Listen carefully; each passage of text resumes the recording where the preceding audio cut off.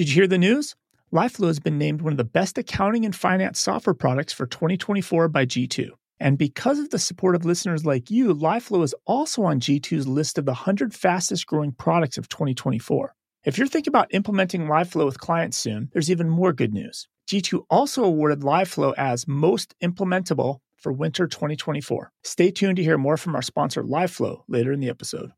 Ever wished you could earn CPE credits while on the go? Introducing Earmark, the app revolutionizing the way accountants earn their CPE. Just listen to your favorite accounting and tax podcasts, whether you're driving to work, working out, or even doing chores. After you're done listening, take a quick quiz. Score 70% or higher, you've earned your CPE. It's that easy. Plus, with Earmark, you're not just ticking a box. You're actually learning valuable insights from top accounting podcasts. So why wait? Download the Earmark app now on iOS or Android and transform your listening time into CPE credits. Make the most of your day and stay ahead with Earmark.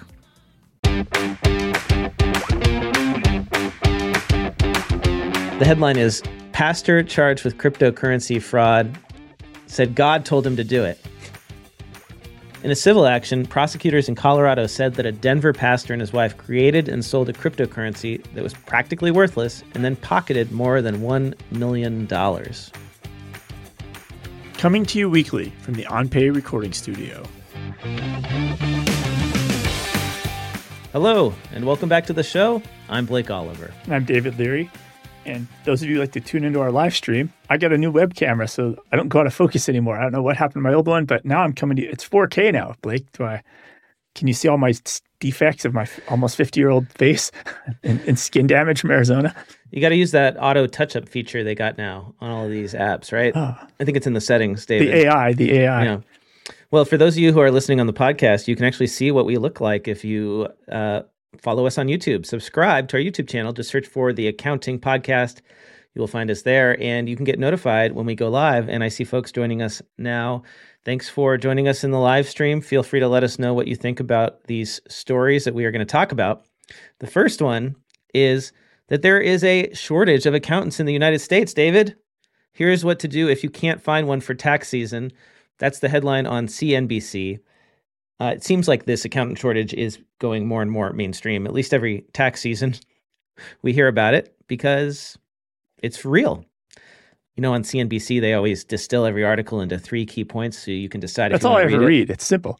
It's great. It's very helpful. I love the executive summary. It's above summary. the fold. You never have to scroll. Yeah. It fits in this world we live in of tweets. The first bullet point is, if you're looking for an accountant to help you with your taxes this year, good luck. Okay, wait, that's not helpful. What are we going to do? As fewer college students graduate with accounting degrees, the number of accountants and certified public accountants has been declining. This we are aware of. Therefore, you might need to get creative if you have not secured a tax preparer yet. So, let's find out what Anna Sola on CNBC says we need to do. First of all, they talk about why there's an accounting shortage.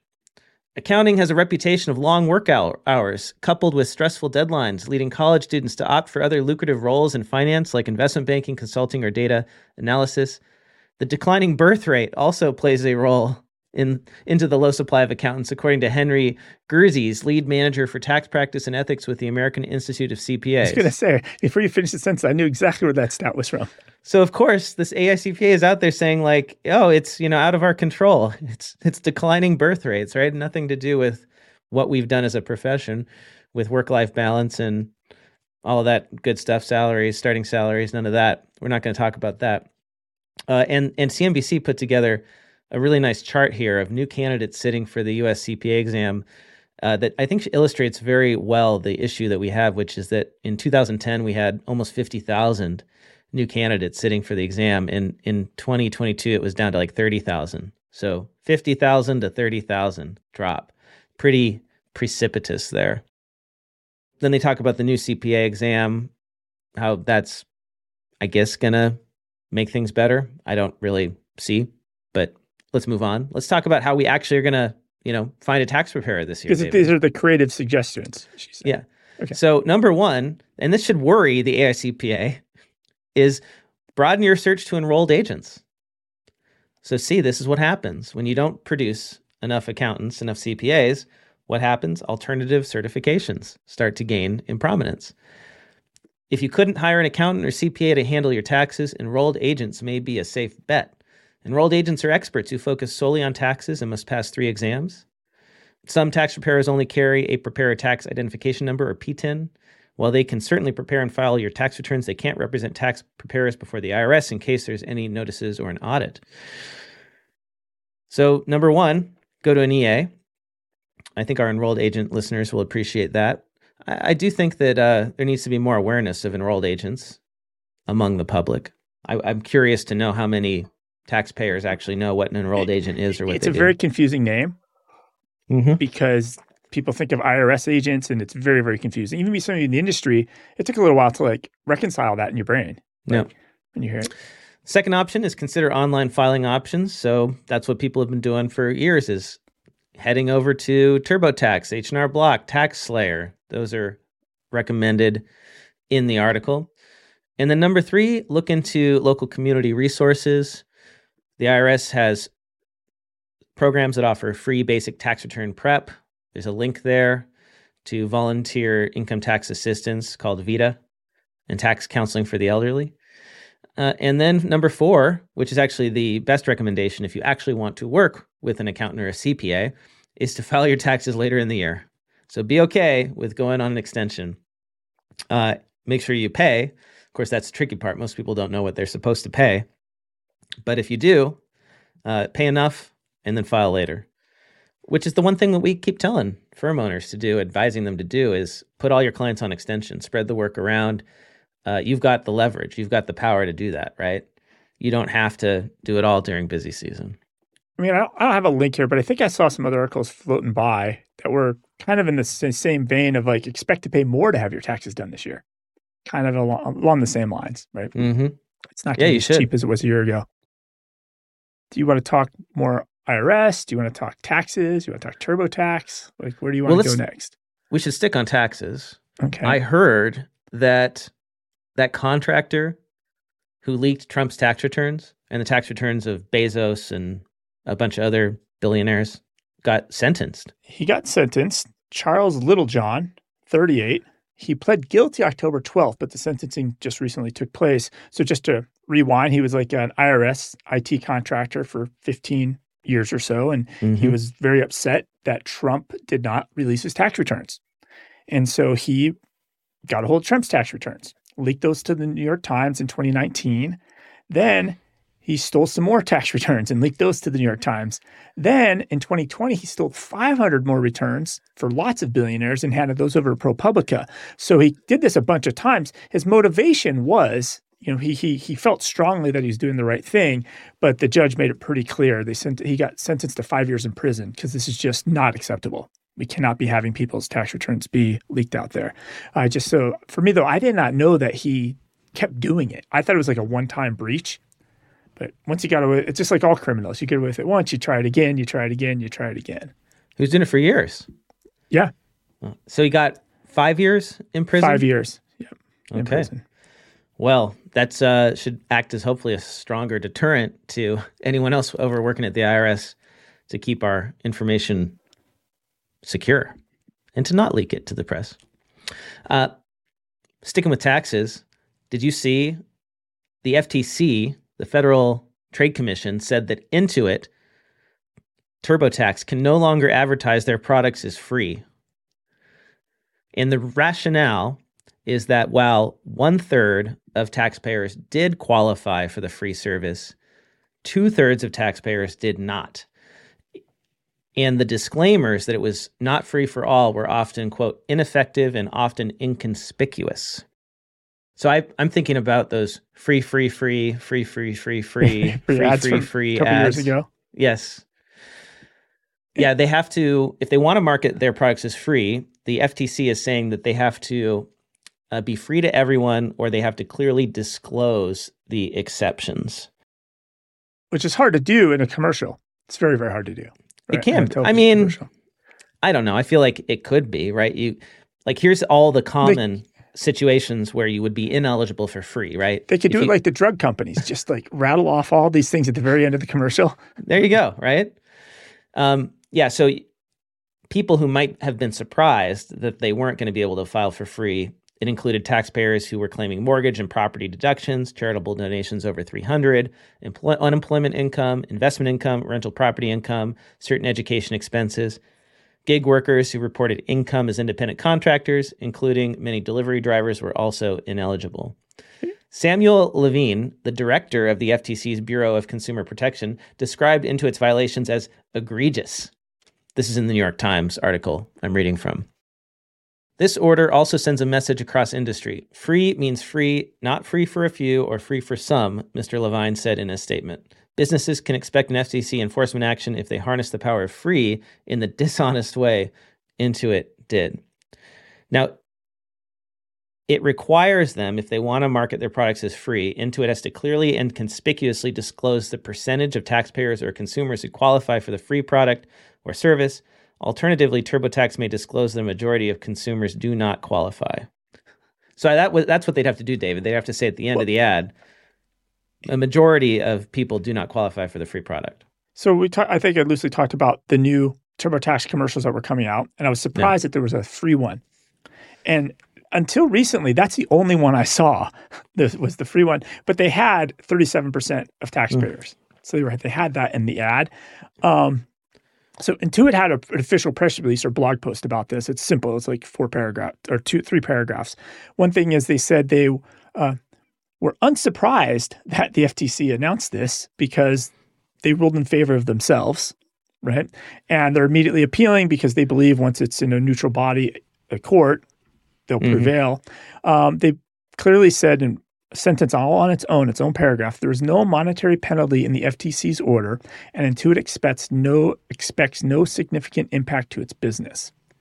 And this is where I've always thought about this, because if you think about Intuit's last few years of behaviors, when they removed themselves from the Free File Alliance, I think at the end of the day, Intuit doesn't need Free File. They don't need anybody free.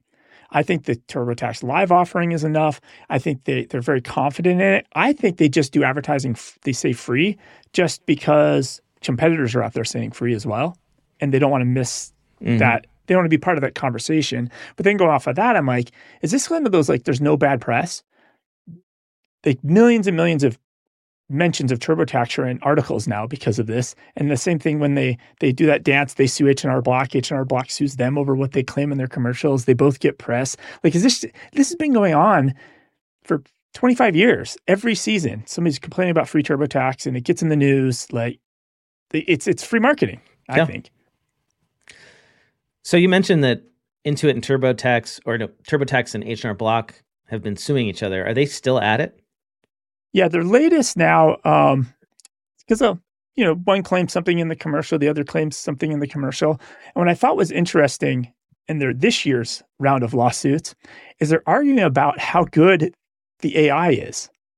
So Intuit's arguing that H&R Block's AI is more like a little search engine, and it's not really good AI.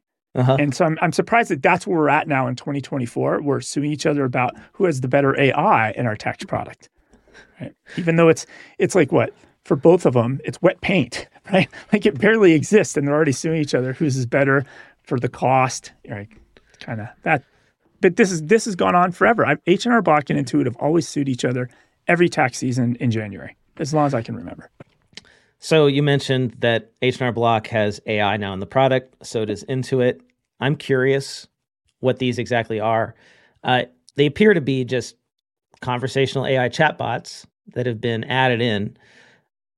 H&R Block calls theirs AI Tax Assist, and it's integrated into the paid versions of their DIY tax software. It answers tax-related queries and directs users to human tax experts for more personalized advice. The company is also working on an AI-powered personalized advice chatbot. So I guess it's just a more enhanced version of these chatbots you've probably used, which try to find articles for you and point you to help articles. I mean, this has existed in these products for a long time. This AI Tax Assist was developed using models from OpenAI and Microsoft and trained solely on H&R Block's library of tax laws with the assistance of its accountants, lawyers, and tax professionals. So it's limited to H&R Block's content. So this could be really powerful for these do-it-yourself users. I mean, like for me, right? I love doing my own taxes. Maybe this will inspire me to try it again this year. Did you find any videos or any demos of it? Because I went on this rabbit hole a little bit, and you get to the H&R Block website, and on the pricing page, it says, get help from our live experts and our new AI tax assist. You click on that link, and it just has a small pop-up that just says, put the power of AI to work, basically. So like, I can't really see it or feel it anywhere. I don't know if, at least with Intuit, they had their big AI launch and announcements and demo videos. You could kind of see it. But I don't know. Did you come across anything? I haven't seen it in action, but I'm just based on that description, I feel like I know what it's going to do. It's just going to be a more enhanced version of like a chat support bot. Yeah, which is what a lot of them are at this point. Searches the documentation, gives me the answer without having me to go read the article, which could be very helpful. And that's kind of how the TurboTax AI seems to work. TurboTax customers this year have access to Intuit Assist, which is that AI model that we saw demoed in QuickBooks. And it's also trained on Intuit's proprietary tax knowledge and the tax code. It's designed to provide personalized answers, offer insights for specific situations, and deliver recommendations for future actions. It can interact with users in natural language. And interestingly, it is available in both English and Spanish. And we know that's a growing market for TurboTax, is the Spanish language market. So here now we have AI with these assisted products encroaching onto territory of tax preparers more and more. I think it's going to make the assisted products easier and easier to use, because when you have a question, now you have multiple options. You can ask the AI, you can go schedule time with a human because they've got TurboTax Live. This is why it's important for tax preparers to pay attention to what Intuit is doing, what H&R Block are doing, because they're creating what could be really appealing customer experiences. And we're going to try it. We're going to try it again this year and I was just see thinking how it goes. Should we this year when we do our taxes, really try to, as much as possible, interact with the AI bots? I think we should, yeah. Pretend we don't know how to do anything.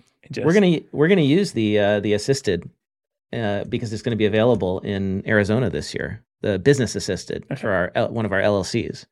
So let's use the chatbot. Let's see if it gets the right answer, right? Not that you and I would know, I guess. Maybe we'll have to recruit some listeners. This episode of the Accounting Podcast is sponsored by LifeFlow.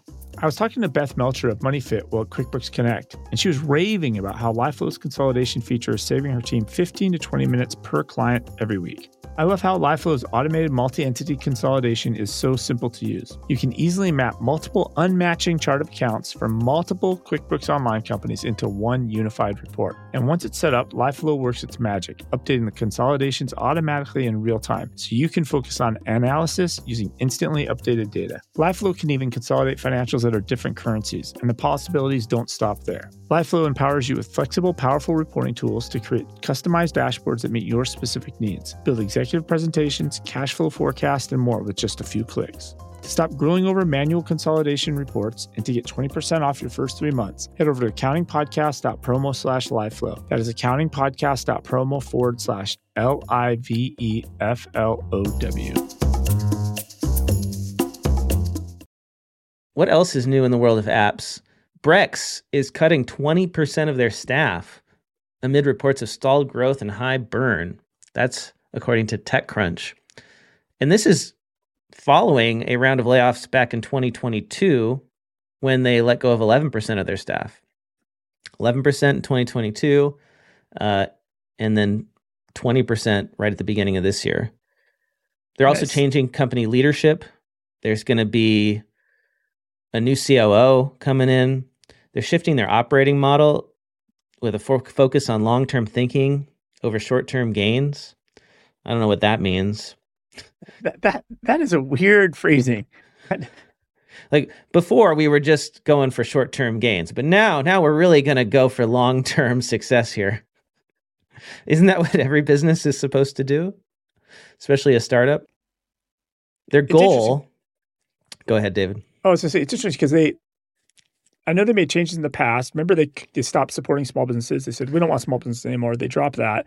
They dropped a ton of small business accounts. They dropped a ton. But then when the Silicon Valley Bank thing, they were like one of the number one recipients of new customers, right? Yeah. I think when that went on. So they do feel very roller coastery, right? It's a lot like maybe you're right. Longer, smoother planning might be better for Brex. So their goal is to be cash flow positive with a runway of around 4 years. They had annualized net revenue of 279 million in the fourth quarter, a 32% increase, although most of this growth occurred in the first quarter of the year, like you said, when Silicon Valley Bank went under and all those deposits fled. And Brex got a bunch of those deposits. So imagine if Silicon Valley Bank hadn't collapsed, where would Brex be? Yeah. And I think I saw a tweet or sensationalized article about how they're burning $17 billion a month right now. Or no, sorry, 17 million, not billion, $17 million a month right now. But that's like with any company, as soon as you have employees, if you're a tech company, every 10 employees is $1 million, right? So if you have 500 employees, you're going to burn $15 to $20 million a month. Did you see Microsoft Mesh, David? We use Google Apps at Earmark, so we aren't exposed to all the Teams releases, but I had to point this one out because I know most of our listeners, the vast majority, are on the Microsoft stack. And there's a new feature in Microsoft Teams called Microsoft Mesh. And it feels almost like we've gone back in time to last year because Microsoft Mesh is basically virtual reality meetings inside of Teams. So now you can put on your Oculus. You can put on, oh no, it's not Oculus. Well, Meta Quest. That's what they call it now, right? I think they rebranded. So it's available on PC and Meta Quest VR devices. So you and I, if we had Teams, we could put on our VR headsets and we could meet in virtual reality, David. And I think the way it works too is, if I've heard about this on a podcast, is if there's 10 of us in a room, if you and I walk over to a slightly different area, I can only hear you. Right. Like proximity-based, virtual proximity-based audio, which that could be interesting, right? I suppose. I feel like we need to, I mean, I have a Quest headset. Maybe you need to invest in one too in this house, yes, for the podcast, and we could try having one of It's dangerous. I fell down in it. I was like on the ground. It's like a little goofed up. I just don't understand. Like, how would I take notes, right? How would we actually do anything other than meet? I guess you can do it on your computer. You don't have to be in the headset mode. You can just wander around a virtual room. But companies have tried this before. I ran across a couple of startups that were using this like top-down 2D, almost RPG style, video game kind of style office simulator. And it did the same thing where your mic was always on. And if you wanted to talk to somebody, you could just like walk over to them and then it would engage the conversation, turn on your mic and you could talk to them. Or if somebody wanted to walk to you, they walk into your virtual office. And it's all top down, like an old school, like Final Fantasy RPG. I always wanted to try that. I think there was a conference during COVID. I think you went to, and then you told me about it. So I registered and went to it too. And it felt like you were outside. It felt like Minecraft or Roblox, for those of you who have children that play those games. And you could walk around. But when I was in there was only one other person. It was like a ghost town. But I think the concept is kind of there, right? You'd only hear, you'd walk to a virtual room and you'd hear that presentation only. Like, I get the concept of all this stuff, but like you just click Zoom and we see each other face to face and you 4K video. I don't know. And I have arms and legs like in virtual. I think it was Boomer Consulting that did the VR conference during COVID. And that was the one. We did it. And it was not a great application though. I feel like it was the app they used was like so ancient that it made for not a great experience. Like standing at a booth in real life is already hard enough. Standing at a conference booth in virtual reality makes you question the meaning of existence. Did you see that Wave? So I know we haven't talked about Wave in a very long time. H&R Block bought Wave years ago, and Wave has always been a free accounting software, right? Yeah. And they either did it through some Google ads in the margins, or they would make money on payments and payroll and some add-on services. Well, they announced they are now going to start charging approximately $20 Canadian per month for what they're calling is their paid pro plan. So they're moving away from their 100% free tier. So they'll always offer something for free. What do you get with the paid plan? So it's just a subscription. They're going to have, it's not really clear. And they say starting today, but then when I went to their website, I don't see this new plan on their website. What about yet. pricing? If you click on pricing, what do you see? Yeah, so I'm in pricing. So I think this is still the old pricing because I'm not seeing like some $20 pro plan here. Okay, let me that's hit weird. refresh. Let's just see, just in case, real time. I still don't have a pro plan yet. But so they're going to start charging for something, but we don't know what. Yeah, I didn't know that they were charging for like mobile receipt scanning.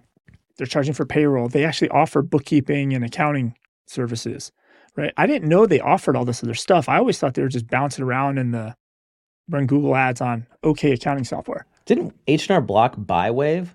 Yeah, they bought them a while ago. Yeah. But then it's just been very quiet. Like, I don't know what they've been doing with it.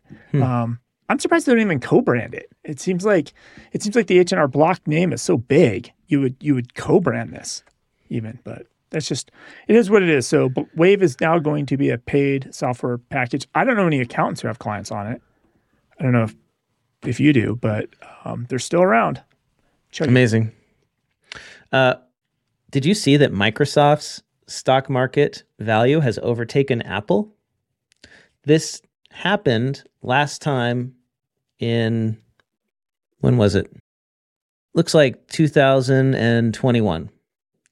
So they go back and forth, but Apple has been ahead of Microsoft for a while. Back in 2021, Microsoft briefly overtook Apple, and now they are ahead again. Why do I bring this up? Well, Microsoft made that enormous $10, $11 billion, I don't know how many billions it is now, investment into OpenAI, ChatGPT. Obviously, the market thinks this was the right move, and it looks like they're going to stay ahead for quite a while. The institutional investors believe that their value will stay ahead of Apple for the next 5 years, and Microsoft shares have surged 7% so far in 2024. They are above $3 trillion in market cap and they are the world's most valuable company now.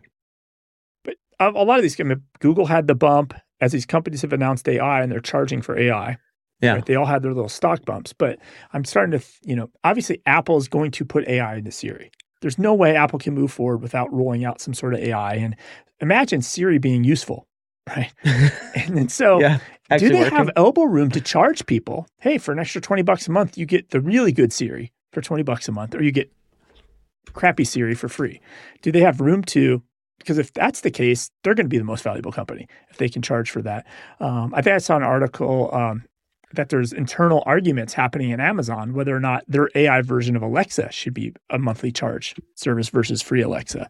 So obviously, oh yeah, that would be a terrible idea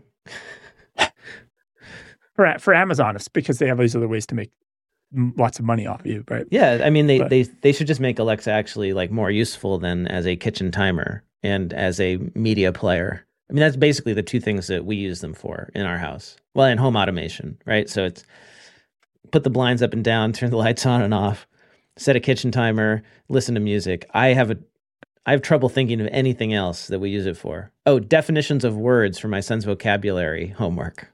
Yeah. I don't use mine. Never plugged in. Never used it. Yeah. So the reason I'm bullish on Microsoft as well is because when your entire company, especially your email, is all in Microsoft, and let's say your files are saved in SharePoint or whatever, that is a humongous database of information that's incredibly valuable that has totally been unused in the past because there was no way to sort through it all. But AI can ingest all of that into an LLM and give you some really interesting insights about your business and help you respond to customers, auto-generate emails. If they do this right and they integrate the AI, generative AI, into Outlook correctly so that it can just write emails for you and it sounds like you and it has the right answer to questions and it knows the context and the history, the productivity gain will just be unbelievable. In the footprint, like it's in Windows. Like I used it today to prepare for the show, for one of my stories. I was researching, I'm going to get the name correctly here before I mess it up because it's 3 names together. It's Archer Daniels Midland. And I used the built-in AI tool. So instead of opening a browser tab, navigating out to Claude or to ChatGPT, I just did it right inside of Windows, which is super convenient. And that's an advantage Microsoft has. Like if I don't ever have to go somewhere else to use AI, it's just right there in Windows. It's a monster advantage that they have. But we can get into that story if you want. Before you do, I just want to say welcome Edgar to our show. Edgar said, one less accountant for this tax season. I just left tax and am going to ERP consulting. Well, Edgar, sorry to lose you in the tax world, but I think ERP consulting is a fantastic place to be. So I hope you find it fulfilling and exciting and enjoyable. Alina says, Alexa keeps my kids occupied. That's a very valuable trait. And with AI, maybe it can be like a tutor. Amazon really has an opportunity there. They originally, the idea with Alexa was we're going to sell a bunch of stuff on Amazon. People will just buy with their voice. But it turns out that people don't really want to shop with just audio. You want to actually look at the products and see the reviews. And I've occasionally reordered things, but very rarely. All right, David, sorry to cut you off. Go ahead. No, sorry. So this came through about 300 times in the last 24 hours in my feed. ADM, so Archer Daniels Midland, they had a huge stock drop because of an accounting investigation. So if you kind of rewind a little bit, are you familiar with who this is? No, tell me. I mean, they're Archer Midland. It sounds like I think food. Big food, corn on one end, chemicals and cash coming out of the other end, right? Okay. That way. They produce chemical additives. They sell corn to feed livestock. They sell additives to food, right? And before we get into them being in the news before, it took a little while to poke around to figure out what really is going on here. What's the crime? And what it looks like, this is a game of cost accounting to some extent. So what set this off is they have this nutrition unit that's probably less than 10% of their complete revenue, right? And we'll just say ADM for short to make it easy on us. But what happened was it had an outside influence on the recent executive bonuses. So the executives collected more than $70 million in bonuses for this teeny little division of the company. And the background on this was in 2020, ADM's board changed the goals of growth, and they wanted to see the profitability of this nutrition unit go up and move from 10% profitable at the time to 20% profitable. Okay. Well, of course, because if they got to 20%, they got twice as many shares. So of course, this business unit moved from 10% to 21% profit. So they got these huge bonuses. Now, there's nothing that fully says what they did here, but they've had people resign, they're investigating, they've had people step down, right? But it sounds like it's we'll put some of those costs to this other business unit and some of these costs to this business unit. So now we hit our profit goal on this business unit, which is a minute part of the bigger company. But during this research, and this is when I used the Copilot that was built into Windows, I was trying to find what the crime was. So I literally was searching for Archer Daniels Midland.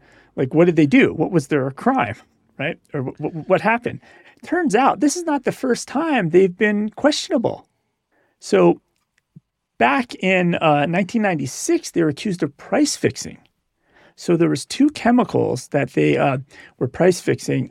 Lysine, Lysine. Apparently that's a chemical they put on corn to make chicken fatter. So chickens will get fatter, before we all eat them. And then citric acid. So in 1996, they agreed to pay $100 million, which at the time was the largest criminal antitrust file in history that they paid to the U.S. Treasury. And in 1998, 3 executives were found guilty of the global conspiracy to fix prices. This is a big story that obviously before we had the podcast, they even made a movie about it. So there's a 2009 movie starring Matt Damon called The Informant. Oh, yeah, I saw that. That's what that was about. Okay. That's what that's about. Yes. Is this That's a good movie. So they have history of doing questionable behaviors.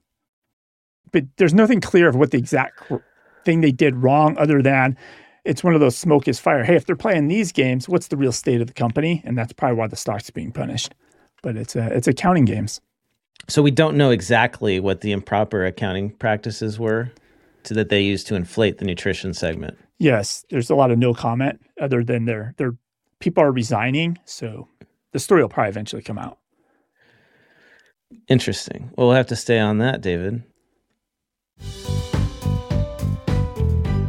This episode of the Accounting Podcast is sponsored by Zoho Practice. Introducing Zoho Practice, the all-in-one practice management platform built to streamline accounting firm operations. Zoho Practice saves you time chasing clients by automating reminders and requests to get you the documents and clarifications you need when you need them. Staff and clients stay connected through a centralized communication hub to resolve accounting queries faster. Seamless timesheets and billing translate billable hours into invoices with just a few clicks, and robust document management means no more digging through piles of paper to find what you need. Beyond workflow efficiency, Zoho Practice also enables real-time financial visibility across clients thanks to seamless integrations with Zoho's accounting tools, allowing you to gain actionable insights to identify and resolve reporting inconsistencies quickly. Whether ensuring tax compliance, monitoring cash flow, or simplifying collaboration, Zoho Practice is the unified solution to manage all aspects of an accounting practice. To explore how Zoho Practice can save time, enhance oversight, and help your firm work smarter for free, head over to accountingpodcast.promo/Zoho. That is accountingpodcast.promo/ZOHO. Speaking of fraud,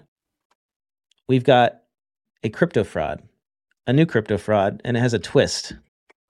I saw this in the New York Times. The headline is, "Pastor charged with cryptocurrency fraud said God told him to do it." In a civil action, prosecutors in Colorado said that a Denver pastor and his wife created and sold a cryptocurrency that was practically worthless and then pocketed more than $1 million. So our live stream viewers can see Eligio Regalado, who's the pastor, accused of selling a worthless cryptocurrency in Denver. He said he was guided by the voice of God when he took the money and then he spent it. What's interesting is that they acknowledge that they had no experience in cryptocurrency exchanges. They created this coin called INDX coin. They sold it to Christians in Denver. They raised nearly $3.2 million from more than 300 people who bought it between 2022 and 2023. And then they used the money for themselves. This is according to the Colorado Division of Securities. And in a video addressing the complaint, Mr. Regalado said that he did not want investors to be mad at the prosecutors. They have to do this, he said. I mean, if you think about this, we sold a cryptocurrency with no clear exit. We did. We took God at his word and sold a cryptocurrency with no clear exit. And of course, because of problems with the cryptocurrency exchange, investors can't take their money out. Mr. Regalado said in the video that he went into the cryptocurrency business because the Lord told him to. He said that God had once come to him in a dream and asked him to do so, and he accepted that he and his wife spent the funds in a home remodel that the Lord told us to do. He said he still hoped the investors could get their money back, and that he believed God is going to work a miracle in the financial sector. This is great, Blake, because I know how they can get their money back. How's that? FTX is showing this model. So I don't know if there was another piece of anything from this article before we jump over to FTX, but I have the solution. No, I just, Mr. Regalado, I just want to emphasize he still has faith that God will rescue him and his followers from this cryptocurrency that has become worthless. Well, all he has to do is sell more crypto to pay back the other investors. So FTX apparently now has amassed $4.4 billion in a stockpile of cash because they're selling crypto assets again. So they're selling crypto assets. Assets? Assets. Does it say which coins they're selling? It doesn't say. And they're stockpiling this cash with the intention of paying back the customers who they stole from buying crypto to begin with. Like, how is this? They're going to take this customer's money and pay these customers? I don't get it. Like, it's crazy. And they also, FTX still says they don't expect all customers to be fully repaid. And then their bankruptcy team says it'd be impractical to determine the exact value of each customer's portfolio. There are just too many claims. So, like, this is craziness. They're selling more crypto, piling all this cash up, and they're going to maybe pay some people with some people's other money. I don't know how this is even legal. Like, where's the oversight? I thought this was all being bundled up under a judge now, keeping track of this bankruptcy. It's shocking but this could be your pastor's solution. He could just sell more coins, just sell more crypto. So sticking with fraud, I talked about the failed Deloitte audit of Tingo Mobile. You remember that, right? Was that last episode? I think so, yeah. So this is a African company. And I believe that I said at the time that Tingo's balance sheet said that they had $400-something million on the balance sheet. And I reported that the actual bank records show a balance of less than $50 million. But I read the report wrong. It was actually $50. Yes.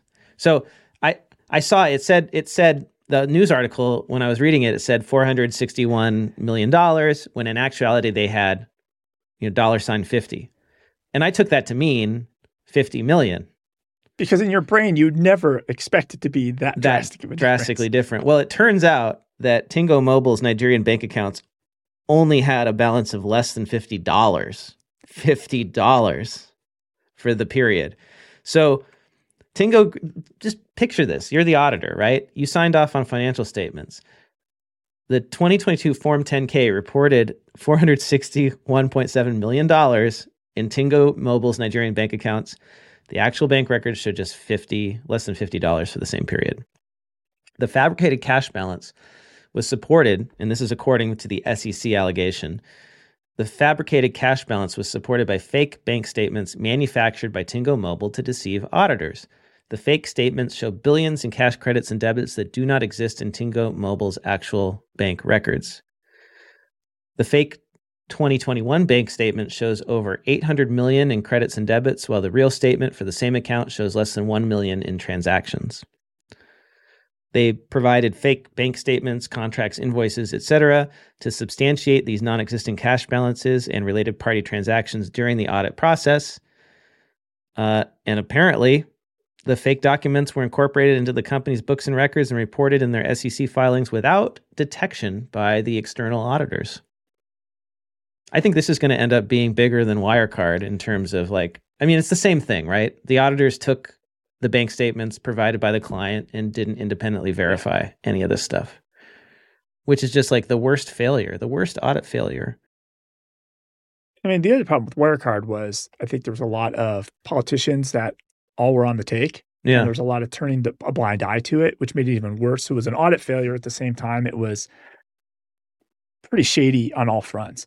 Who knows about this, right? Is there going to be politicians? Are there going to be people that turned a blind eye to this? Or is it just flat out poor auditing? So the thing about Tingo that's really kind of shocking as I dig in a little more to this is that the company never really existed.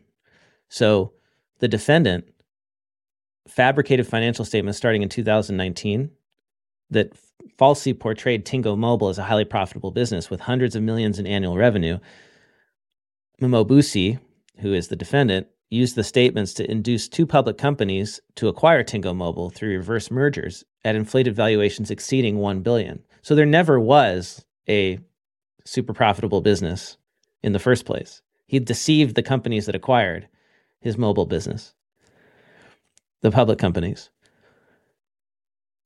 And then these public companies incorporated Tingo Mobile's fictitious financial results into their books, records, and SEC filings.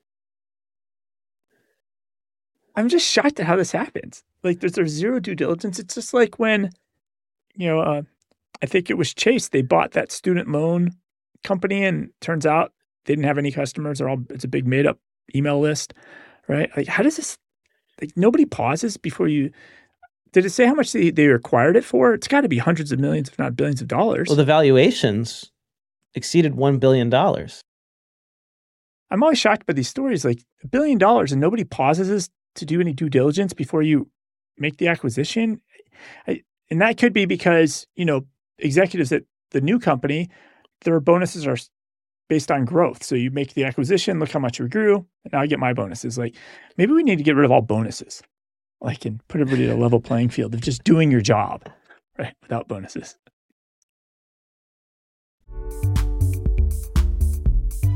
This episode of the Accounting Podcast is sponsored by Client Hub. Client Hub is workflow software for taking your accounting firm to the next level. Client Hub is both amazingly powerful yet amazingly simple. With tax season in full swing, you need tools to work efficiently, keep clients happy, and help your firm run smoothly. Client Hub helps manage your firm's workflow, track time, triage email, get e-signatures, and more. My favorite feature is the AI built in that saves tons of time. Client Hub can automatically draft email replies to common client questions, and the new Magic Workflow creates detailed task checklists and instructions for any new client work or unusual requests. Beyond the amazing AI, Client Hub's seamless client collaboration makes it easy to resolve QuickBooks uncategorized transactions. The simple modern interface means your team can start using Client Hub in no time, and with mobile apps, tracking tasks and communicating with clients is easy for everyone on your team. It's even easy for clients too. To start your free trial of Client Hub's amazingly powerful yet amazingly simple workflows, head over to accountingpodcast.promo/clienthub. That is accountingpodcast.promo/CLIENTHUB.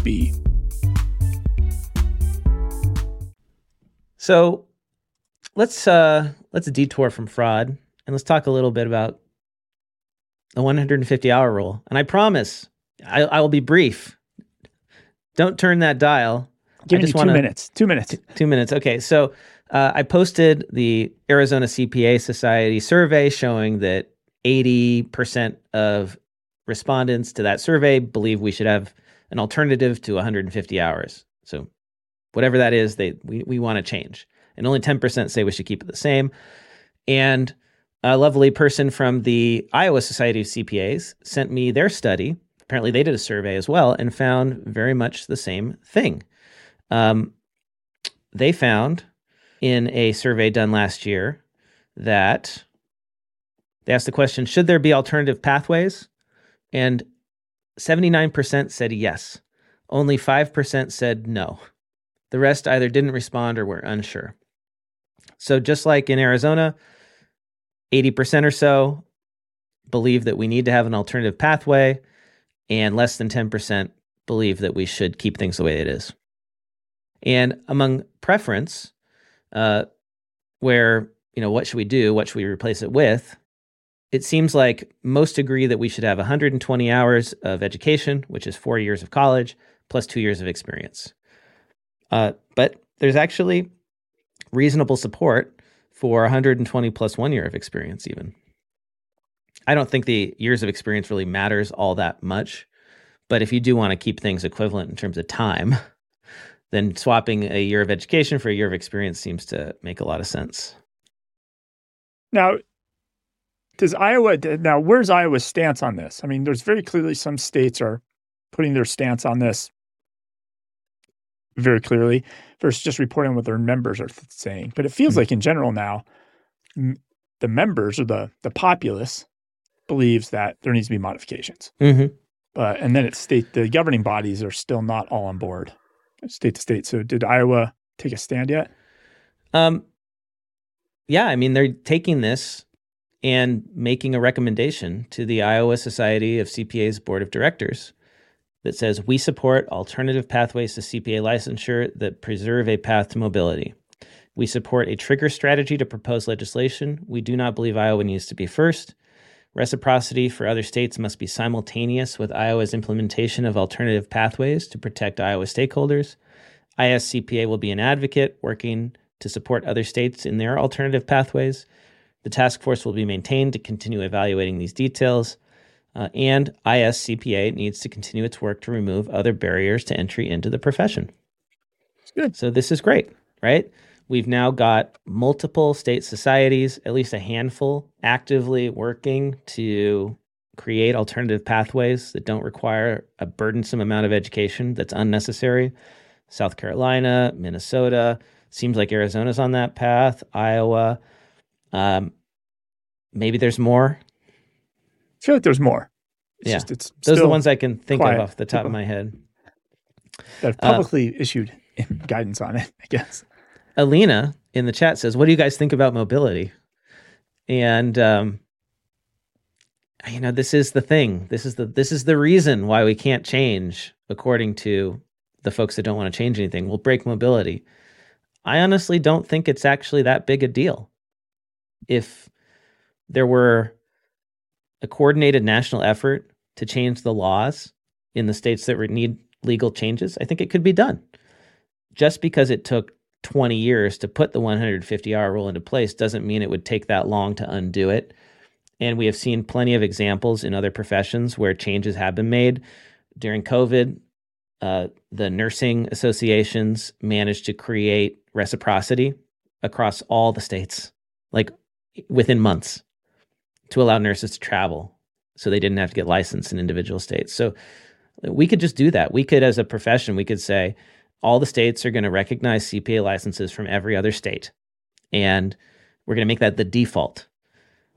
And then if there's issues, we can address those, and states can argue about those small differences. But right now, the problem is that the default is there's very little reciprocity, and mobility is actually kind of a mess.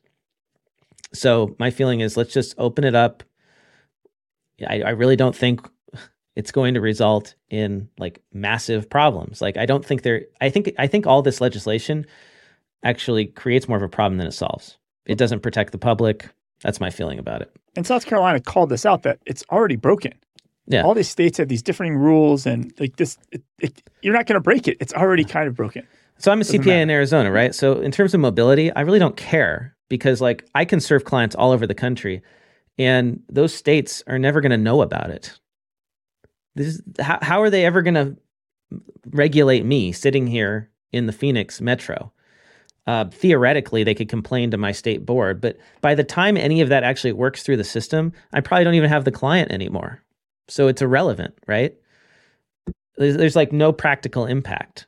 I guess maybe the large firms, it impacts them somehow in terms of their staffing. I think that's what they're worried about is like, if I do audits, right, across state lines, then I got to have staff that are licensed in the states where I'm doing the audits if there's not mobility.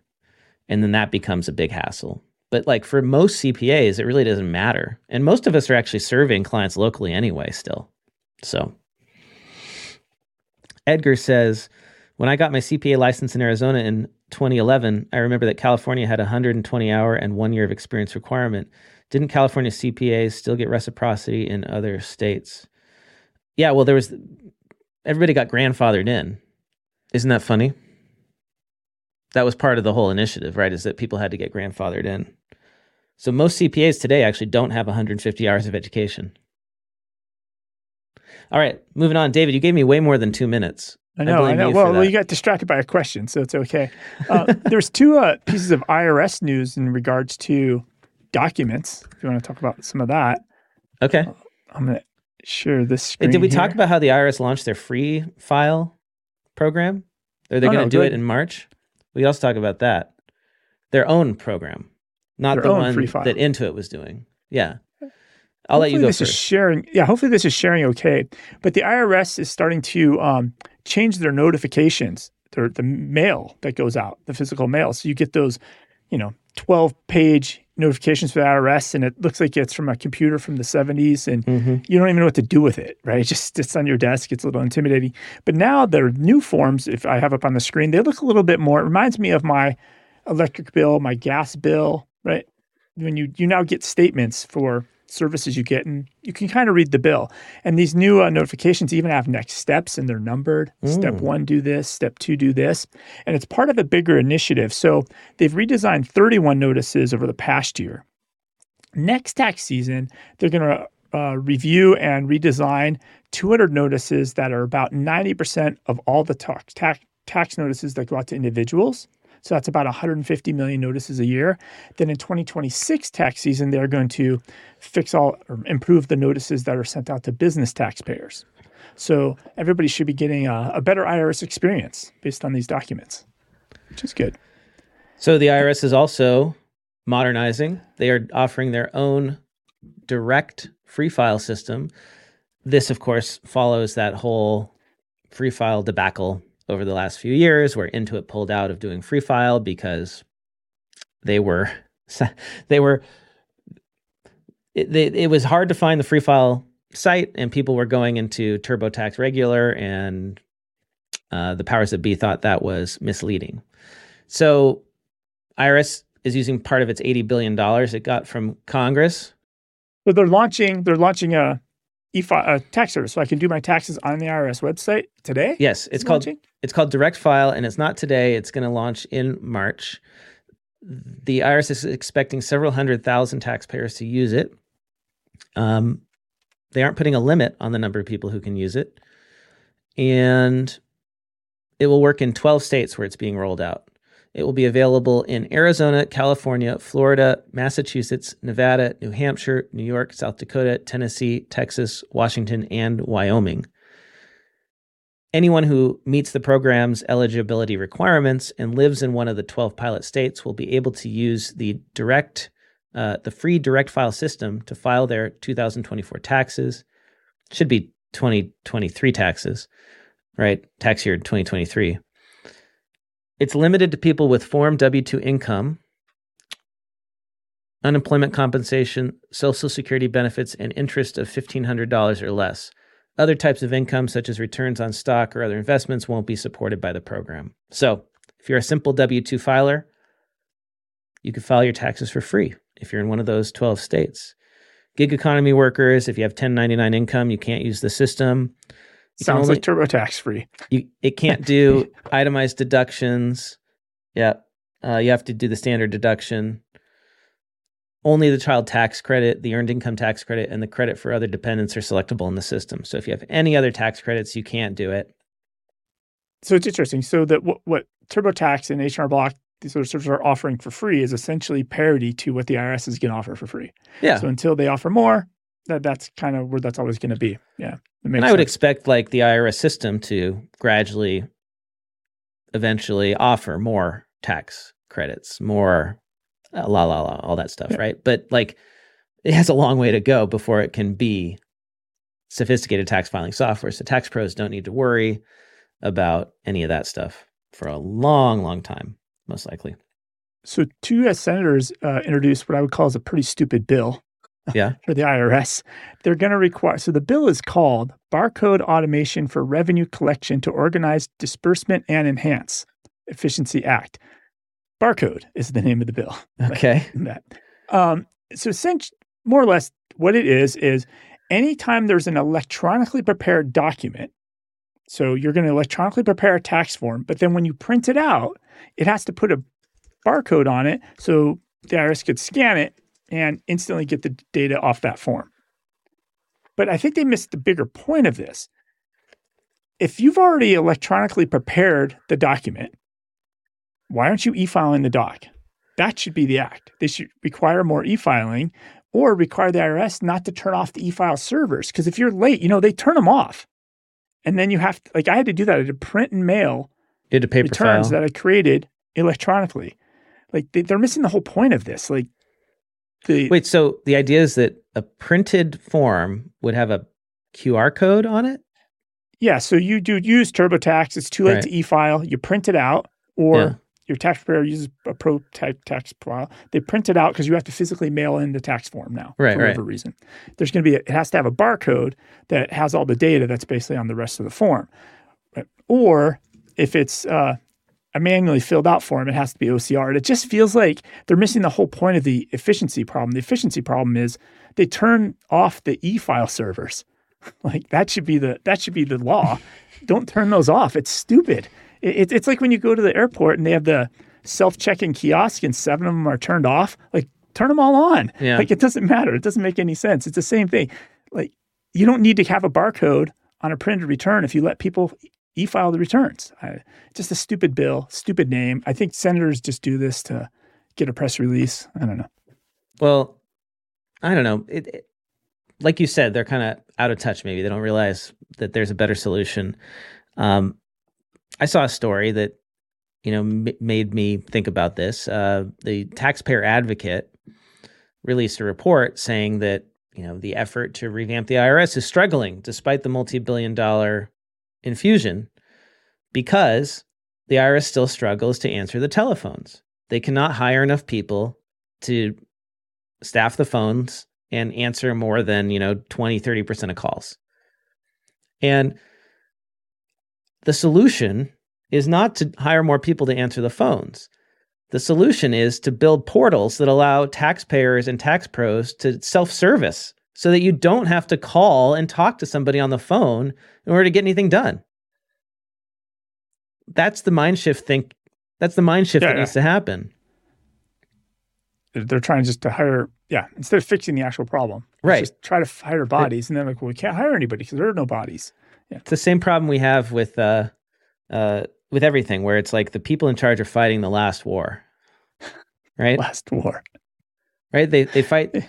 That's why Russia invaded Ukraine with tanks. They were fighting the last war. Last war. Not the new war with drones. So there's a story I want you to talk about, because I think you kind of want to talk about for a couple of weeks, about the ghost town that's trying to be resold or something. Oh, China and Evergrande. Yeah. So, we don't have time to get into it today, because I know you have to get to a lunch. Tease it. The teaser is that China's Evergrande, which is one of the largest real estate companies, developers in China, a Hong Kong judge just said that it has to liquidate, because it can't even get through a bankruptcy. So if this happens and Evergrande liquidates, my feeling is that this is going to set off that real estate crisis that has been slowly chugging along in China. It could really, precipitate a bigger crisis. And the government's sort of been holding it in check because there's so many controls in China, right?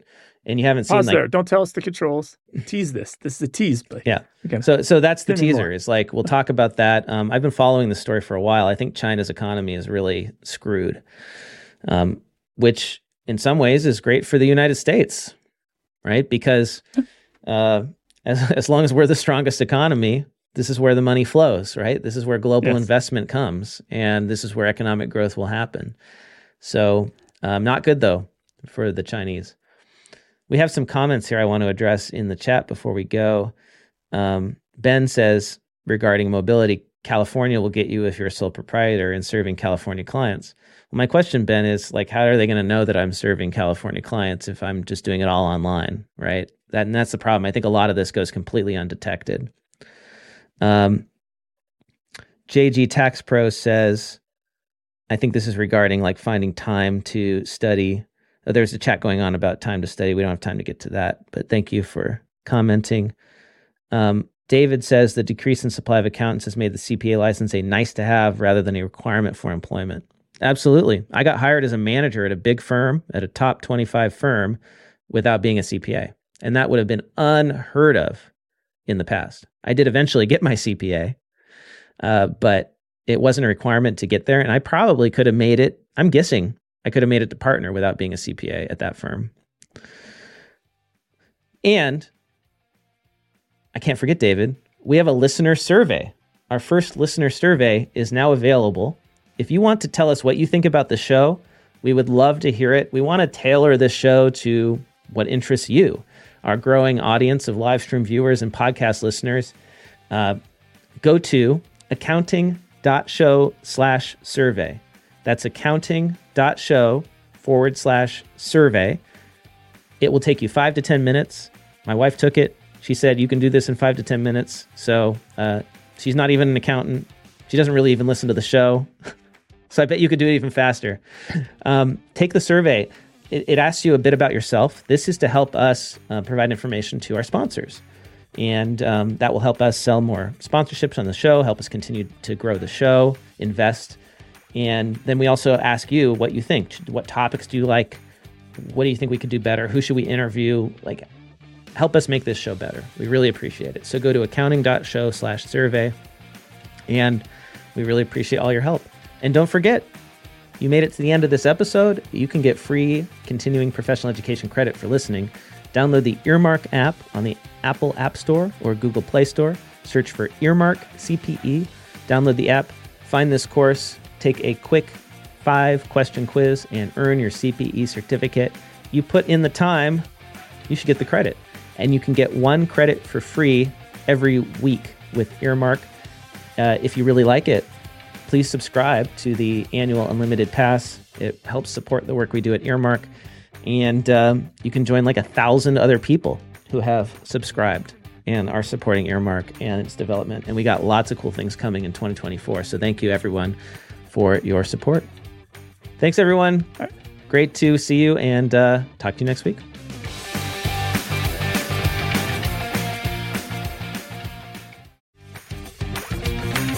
Time for the classifieds.